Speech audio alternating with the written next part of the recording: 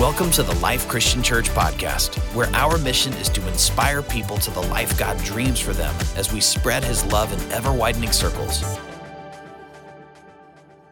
You may have heard about Rosetta, Pennsylvania, and some of the uniquenesses found there as it concerns community health.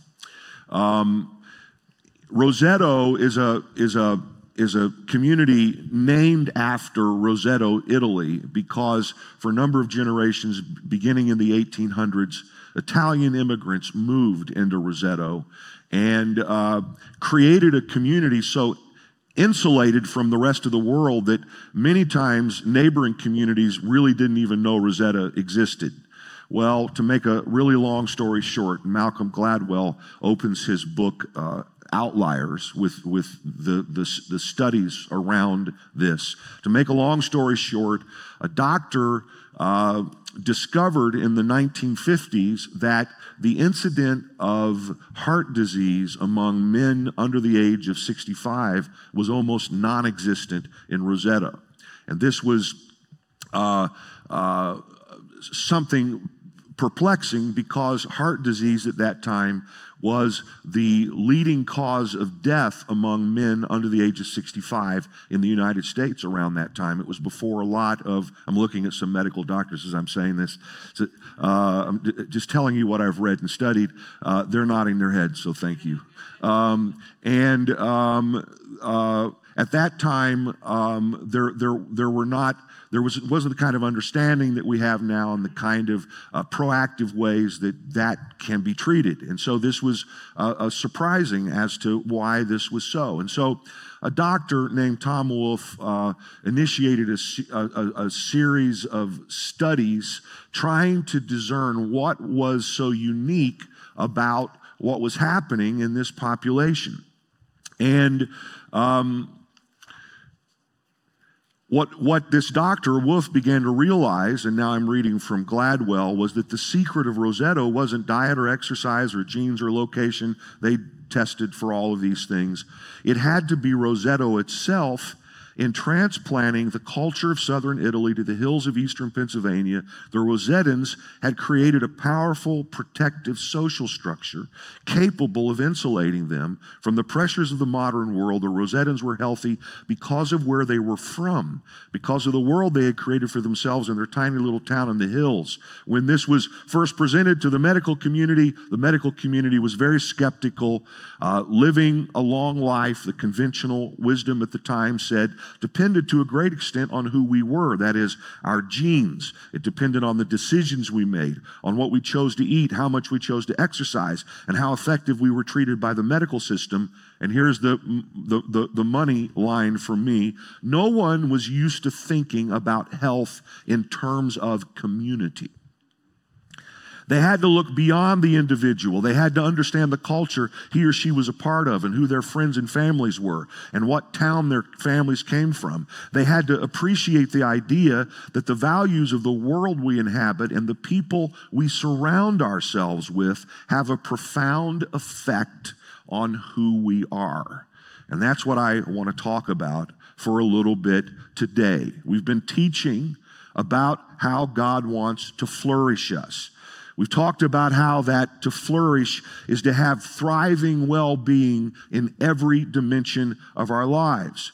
Today, I want to explore social flourishing, and particularly one of the most important means God uses to flourish us, which is simply yet profoundly that He flourishes us in community with others. And so let's organize today's talk around a discussion of three community needs. Three community needs. So a couple of weeks ago, Pastor Ryan spoke about flourishing spiritually. Last week I spoke about flourishing psychologically. Today we're going to talk about social flourishing. And I first of all want to talk about how that we need a community of faith.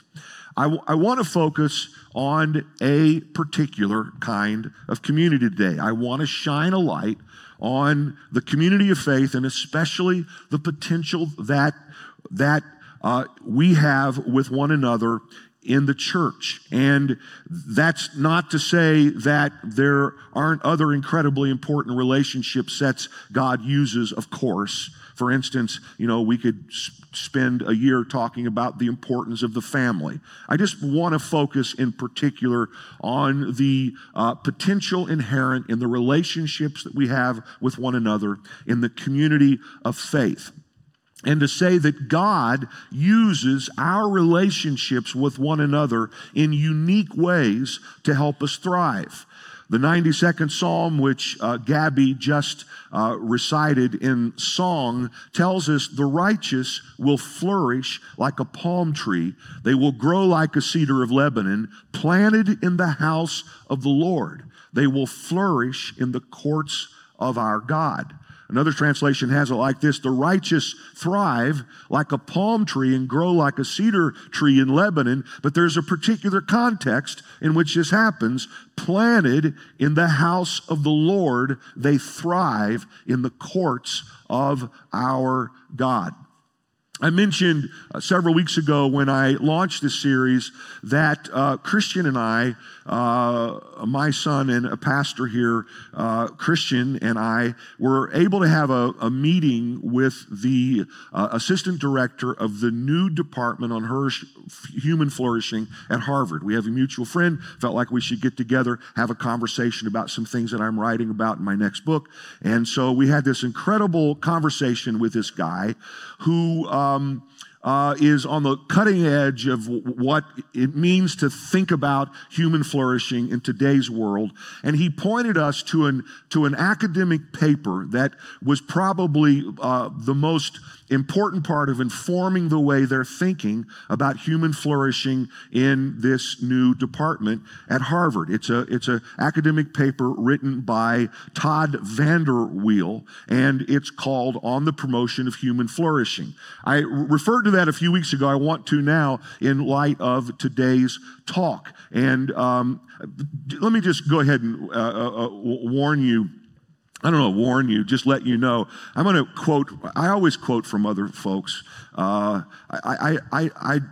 refuse to just talk to you about what's in my own head. I want to learn. I want to grow. I want to study the people who are experts in things, right? And so today there'll be an inordinate amount of that, just so you know, because I found a lot of things people have thought about and said that, frankly, I just think is better than how I've thought about it or said it. And so, part of what I get paid to do is to read and study, and I try to bring the best of all of that to you, okay? So anyway, here's a little bit from this academic paper. From my reading of the empirical literature on these topics and the suggestions and comments of others, I would like to propose here that 4 major pathways, and again, this is what the Harvard Department of Human Flourishing is pursuing, that the 4 major pathways are both relatively common and have reasonably sizable effect on each of the domains of flourishing. The 4 pathways are family, work, education, and religious community. And now here's a little bit about what this academic paper says about religious community. In line with things I've certainly said in the past, religious community, and I'm just going to grab a few things here, not only is participation substantial in religious community, but there is now fairly good evidence that participation in religious community is longitudinally associated with the various domains of flourishing. There is a large literature suggesting that attending religious services is associated with better health. There are now numerous well-designed longitudinal studies that suggest that regular religious service attendance is associated with greater longevity, a 30% incidence, a lower incidence of depression, survival. It's an academic paper in very small print, and I should have brought my glasses up here, just to be frank. A 30% lower incidence of depression, a 5-fold lower tale of suicide, better survival from cancer, and numerous other outcomes. Importantly, the evidence suggests that it is attending religious services rather than private practices or self-assessed spirituality or religiosity that is most strongly predictive of health. You'd think a pastor wrote that, wouldn't you? It is the communal form of religious practice that appears to bring about better outcomes. Notice the key word there. It is the communal form of religious practice that appears to bring about better health outcomes. Numerous studies have also demonstrated an association between attending services and happiness and life satisfaction. I'm skipping a lot of stuff here. Finally, concerning close relationships, there is evidence from longitudinal studies that attending religious services decreases the likelihood of divorce, increases the likelihood of substantially making new friends and of marrying, and increases social support. The effect of religious community and specifically religious service attendance on these various aspects of flourishing is thus substantial. I mean, it's pretty stunning, isn't it? So essentially they're saying, the academics are saying that one of the four key pathways to human flourishing is participation in religious community. I mean, the psalmist said thousands of years ago, the righteous flourish like a palm tree when they're planted in the house of the Lord. And I love it when science says, you know what? God was right. I mean, it's almost foolish. It's like, God, I guess he knows what he's talking about. See, God uses people to do his work. So we're talking about the need to flourish. So let's talk. Last week, there was quite an incredible response from you guys around this subject of psychological flourishing. And so, you know, we talked about what it looks like to flourish psychologically. Well, one of the key ways that God uses us to flourish psychologically is through our relationships with other people in our religious community. So here's a great example of that. The Apostle Paul said to the Corinthians, God who comforts the depressed comforted us by the coming of Titus. God who comforts the depressed comforts us through the coming of Titus. So you may say, you know, I'm struggling with depression. And again, I spoke about all of that at length last week.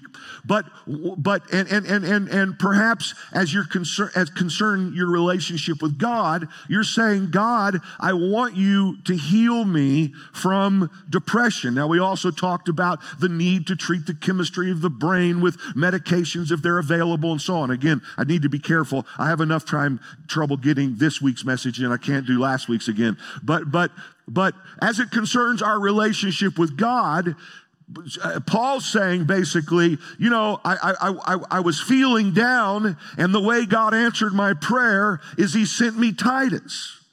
And one of the ways that God will treat the things in your life that are less than as they should be is he will send you a brother or sister, a person of faith, to help treat whatever it is that ails you. So it's like, God help me. And God says, look around you and look at the people that I sent who can help you with this. Avail yourself of that. It's like the old story you guys have heard. Well, I don't know. Why am I going to tell an old story you guys have heard? But I am anyway. About the guy, it's going to flood someplace, and the weather forecast says it is, and the water starts to rise, and there's a person of radical and uninformed faith who's trusting God to save him from the flood. And there's a knock at the door, and emergency services says the water's coming, it's rising. We have an SUV here. Please get on the SUV. Let us know God's going to help me. He says, you remember this story? And well, okay, forget it. Well, then my next point. And the water keeps rising, and now he's standing out on the porch, and he'd have to swim to get away, and an emergency service group sends a boat, and he says, no, I'm not going to get in the boat. God's going to help me. He ends up on top of the roof. The water is still rising. They send a helicopter. Let us hoist you up here. No, God's going to save me. The flood comes. He drowns. He shows up in heaven. He says, hey, God, what's the deal? And God says, I sent you an SUV. I sent you a boat. I sent you a helicopter, right? You remember remember the joke, just not well enough to remember how to, you tell the joke, all right? So I think this is sometimes what we're saying, God, we think that our relationship with God is just between us and God, and that's not how God designed it to work. He sent you an SUV, he sent you Titus, he sent you somebody around. But if you don't avail yourself of that, it's like being prescribed medication that you refuse to take. He sent you people. You've got to let God use people to help heal you, or in this case, to help flourish you. See, God designed human life that we become who he made us to be only in connection to him and fellow human beings. Though our most important relationship is with him, God himself decided that wasn't enough. And so what did he do? He created, in the beginning, he created the family. So each of us have developed, we don't just develop in relationship with God in terms of being human persons, we develop in relationship to one another. And all of us have developed in the context of family as people, whether our biological family or some other familial arrangement. This is God's plan. The psalmist said God sets the solitary in families. It's revealing then, and we cannot forget this, that when we're born again, we are born into a family. The Apostle Peter tells us that God has given us the privilege to be born again so that we are now members of God's own family. He didn't just give us new birth. He placed us into a family. Now, we're a part of God's people everywhere, but the way the family of God gets worked out in reality is through the local church. He designed our lives to be lived in relationship to others who are living this new life too. This is where we're cared for, this is where we grow, and this is where we fully develop into the people God destined us to be. It's not enough to be born. We must become, and we can only become in relationship to each other. So one key of flourishing, of thriving in every dimension of well-being, is taking advantage of the people God has put us in relationship with through the local church. And it's amazing. You just see so much about all of this. Our relationships, even biologically, our relationships create us. Daniel Goleman, in his wonderful work, Social Intelligence, he said, to a surprising extent, then our relationships mold not just our experience, but our biology. The brain-to-brain link allows our strongest relationships to shape us. And on he goes about that. One other thing along those lines, and I'll move on to my next point. So there was a Harvard social scientist, a team of them who tracked 7,000 people over 9 years, and researchers found, among other things, that the most isolated people were 3 times more likely to die than those with strong relational connections. People who had bad health habits, such as smoking, poor eating habits, obesity, or alcohol use, which are not encouraged, but this is just what the science said. People who had bad health habits, but strong social ties, lived significantly longer than people who had greater health habits, but were isolated. In other words, John Ortberg said about that study, it is better to eat Twinkies with good friends than to eat broccoli alone. And Harvard researcher Robert Putnam notes that if you belong to no groups but decide to join one, you cut your risk of dying over the next year in half. So we're going to talk later and give people an opportunity to connect to one of our life groups here, our life and a family environment groups. And how's this for a sales pitch? If you join a group, you have a 50%, is that what it said? It's unbelievable, isn't it? If you join a new group, you cut your risk of dying over the next half by 50%. We're going to need more groups around here. All right, here's the second community need. This is real, guys. This is, this isn't a pastor up here saying, you need to come to church because I need you to come to church. Do I need you? Yeah, I need you to come to church. But that's not the point. You need. Because God says, I want to flourish you. And the way I'm going to flourish you, at least to a large extent, I'm going to flourish you in terms of your connections with other people who are a part of the family of God. So get engaged. All right, here's the second thing. It follows. So we need others to help us flourish. So now let's acknowledge. Let's acknowledge, guys, all of us. A lot of people in this room, upwardly mobile, successful, pull yourself up by the bootstraps, go make it happen kind of people, part of TLCC. But I'm going to tell you, you need us. Now, I'm going to tell you later we need you, but right now, in focus, you need us. It's not like you're doing us a favor by showing up. You need us. Our flourishing is connected to each other's flourishing. This is how God designed life to work. Ephesians chapter 4 talks about how the body of Christ is built up until we, notice there's the community aspect, the body of Christ, which in this case, he's referring to the local church there in Ephesus.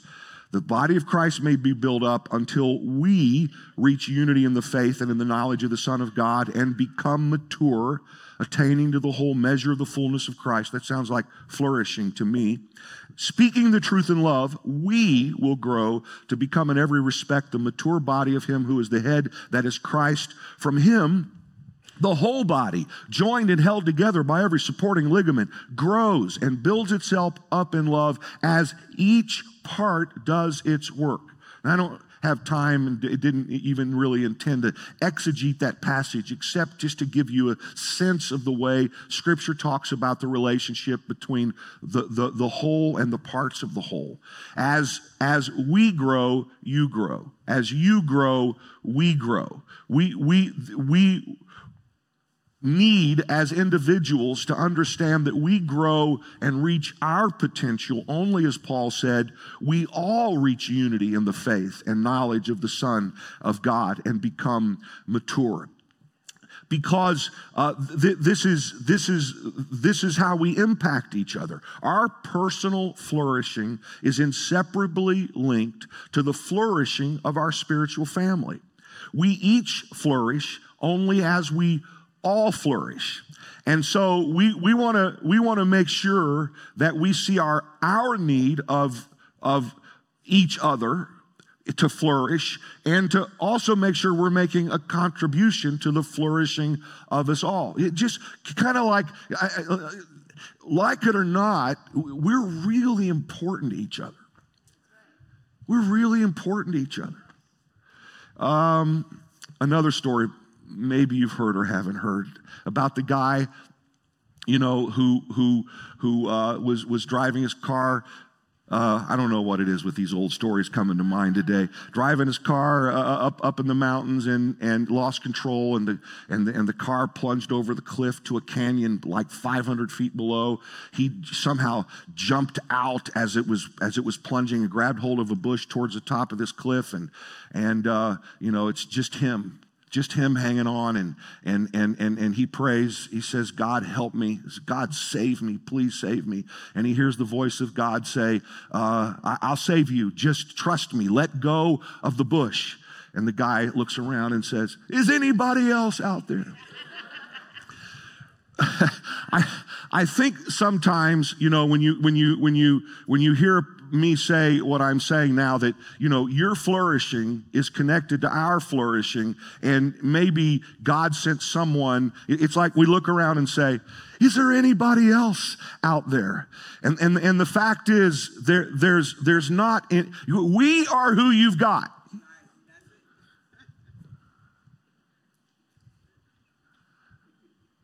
Do you get my very simple point? Look around the room. This is the family of God, a subset of God's people everywhere, the people to whom we're connected, the people to whom we relate. And our flourishing is connected to each other's flourishing, and we need to understand that we both need the others to help us flourish, and we also need to make sure we're contributing to the flourishing of the whole. You were born into a spiritual family, and to some extent, big picture, I guess you could find another church if you want, but you're not going to find a better group of people than this. I'll guarantee you that. But to some extent, we're born again, we're born into a family, and we have no more ability to choose who the other members of the family are than we have to choose, our siblings in a biological sense. And so we might as well acknowledge our need of each other and get engaged in a way where we can make a difference in each other's lives. So this is your family, like it or not, and we need each other. And you let people be engaged enough to let this work for you. Just a casual kind of every once in a while relationship, it's not going to work the way God meant for it to. You got to be joined to each other, connected to each other.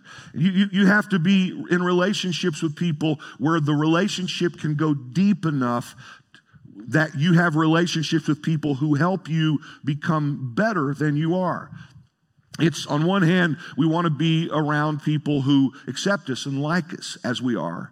But we want to go in relationships deeply enough with other people in God's family that they actually have the opportunity to help us become better than we are. And part of what happens when and this is why, guys, the idea of a small group or being involved in a serving team becomes so important.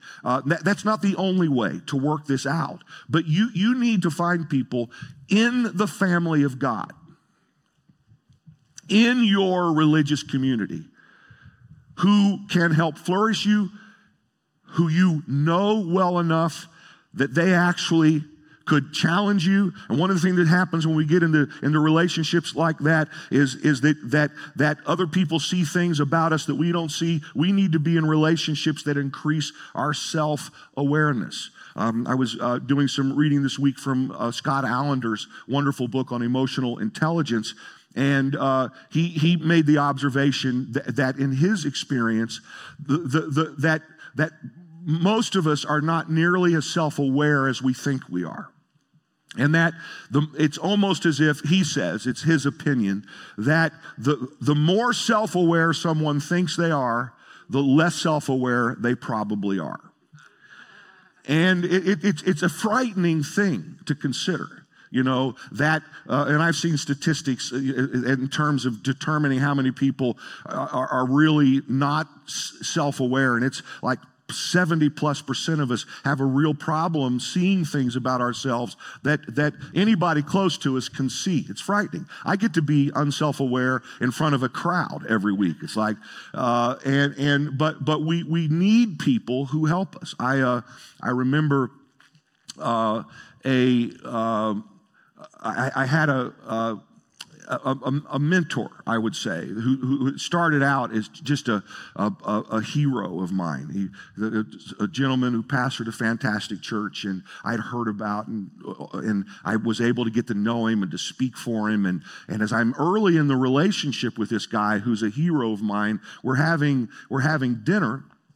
And with a group of people, and he's the leader and the one everyone is looking to. And I notice a semi-solid substance formed hanging out of his nose, consisting of dried nasal secretions and dust. Or I think the way it's said in the vernacular is he had a booger hanging out of his nose.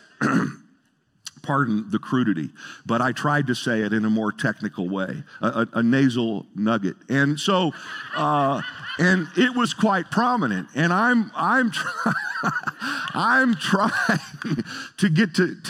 trying to impress this guy. I want him to like me. I'm a young guy. I still had lots of hair. I had a shot, and I have this, what, do I say something or do I not say something? There are other more mature friends of him sitting around, and no one said anything. And so at some point I said, hey, Pastor, you have something hanging out of your nose.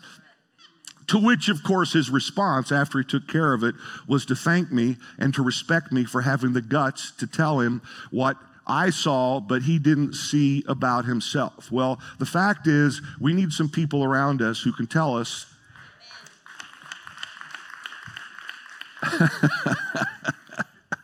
What they see, let's get away from boogers. What they see that we don't see, and I know I'm self-aware enough to know technically that I need to work on this. I need to do better at this. And so by God's grace, I have a handful, maybe a little less than a handful of very close friends that I've established relationships over the years who can speak truth to me. I have a coach who I use intermittently to help get engaged and to say, here's the deal, tell me, and he hurts my feelings some, he's very blunt with me. But I know that I need that. I have gone, will go to a counselor who speaks to me and helps me to see things that, for whatever reason, it's like, how could I not see that? Sometimes I don't know. It's like some areas that I'm just kind of stupid and I need some help on. And my suspicion is that all of us need that. And one of the places that we're supposed to find that is by going deep in our relationships with each other. We need each other. You need some people that you know well enough in this church where you can bring your authentic self. We need some people with whom we can take off our Sunday morning mask. Here I am, a flawed person with some issues, who wrestles sometimes with my faith, who struggles and overcomes and struggles some more, and I'm capable of stumbling and falling, who's tempted, who sometimes gets angry and sad and anxious. But by God's grace, I'm on a slow journey of faith. This is what we're saying to this group of people around us. And I'm growing and learning and improving, and I need your help to be able to become fully the person God called me to do. And when we acknowledge our need to others and of others, it increases our possibility of success. I have a couple more studies I was going to read, but I'll save you. And I think I made the point. I think you get it. I think you agree. So then finally, let me just talk about how we need to help others flourish. I mean, I've referred to this, but let me refer to it more. We need to help others flourish. We not only need others to help us thrive, we need to help others thrive. I mean, we need it not just because they need it, they do, but we need it because we need it. Jeremiah had a word from God to the Jewish exiles in Babylon, and part of what he said was, pursue the well-being of the city I have deported you to. Pray to the Lord on its behalf, for when it thrives, you thrive. And there's a principle there about the whole of life. This is speaking about helping the city flourish and so on and so forth. But the fact is, when you help others flourish, and this we can find this all through Scripture, and then everything we know about life. When you help other people thrive, you thrive. So you not only need others to help you thrive, you need to help others thrive so you can thrive. Now, that's not your primary motivation, hopefully, but in fact, when you're helping others thrive, it's part of how God helps you thrive. And so I don't know that I know how to make this point very well, but in a way that's paradoxical, we need to have some folks with whom we can bring our authentic selves. In other words, I'm not the person who has it all together selves. And at the same time, also be conscious that we need to bring our best selves. We need help, but we also need to help others. So we need, but we're needed. So as we grow, we bring our thriving self. Remember, if you're growing, you're thriving. If you're doing better in some area, some dimension of your life than you were a year ago, you're thriving, growing, flourishing. That's what that means. It's not a final state of being. It is a growing towards, which all of us are going to be doing, hopefully, the entirety of our lives. We're not going to get there. We're all on our way there, and so we need to bring our our growing self, our thriving self, in whatever ways we're able to help others thrive. It's like, you've heard the term wounded healers, right? I mean, I have not thought about it recently, but the reality is that as a pastor, I hope that I don't stand in front of you in a posture of, I've got everything together, guys. I'm follow me. I hope it's more, I'm a human being just like you are, who needs God's grace and your grace, and I'm growing and learning and sincere and all of that. So follow me, but just know that I'm doing my best to get there too. And so maybe instead of wounded healers, maybe we can think about wounded thrivers, which is to say that we haven't arrived. We're all on our way. We're acknowledging our need, and at the same time, we're doing our best to bring our best selves to others. See, that's the paradox. I don't really know if I know how to explain very well. On one hand, you need. On the other hand, others need you, and so you have to live in that tension. Where on one hand you're saying, here's authentically who I am, this person who needs to grow, and at the same time, you have things in your thriving self that can help others grow. And there's a certain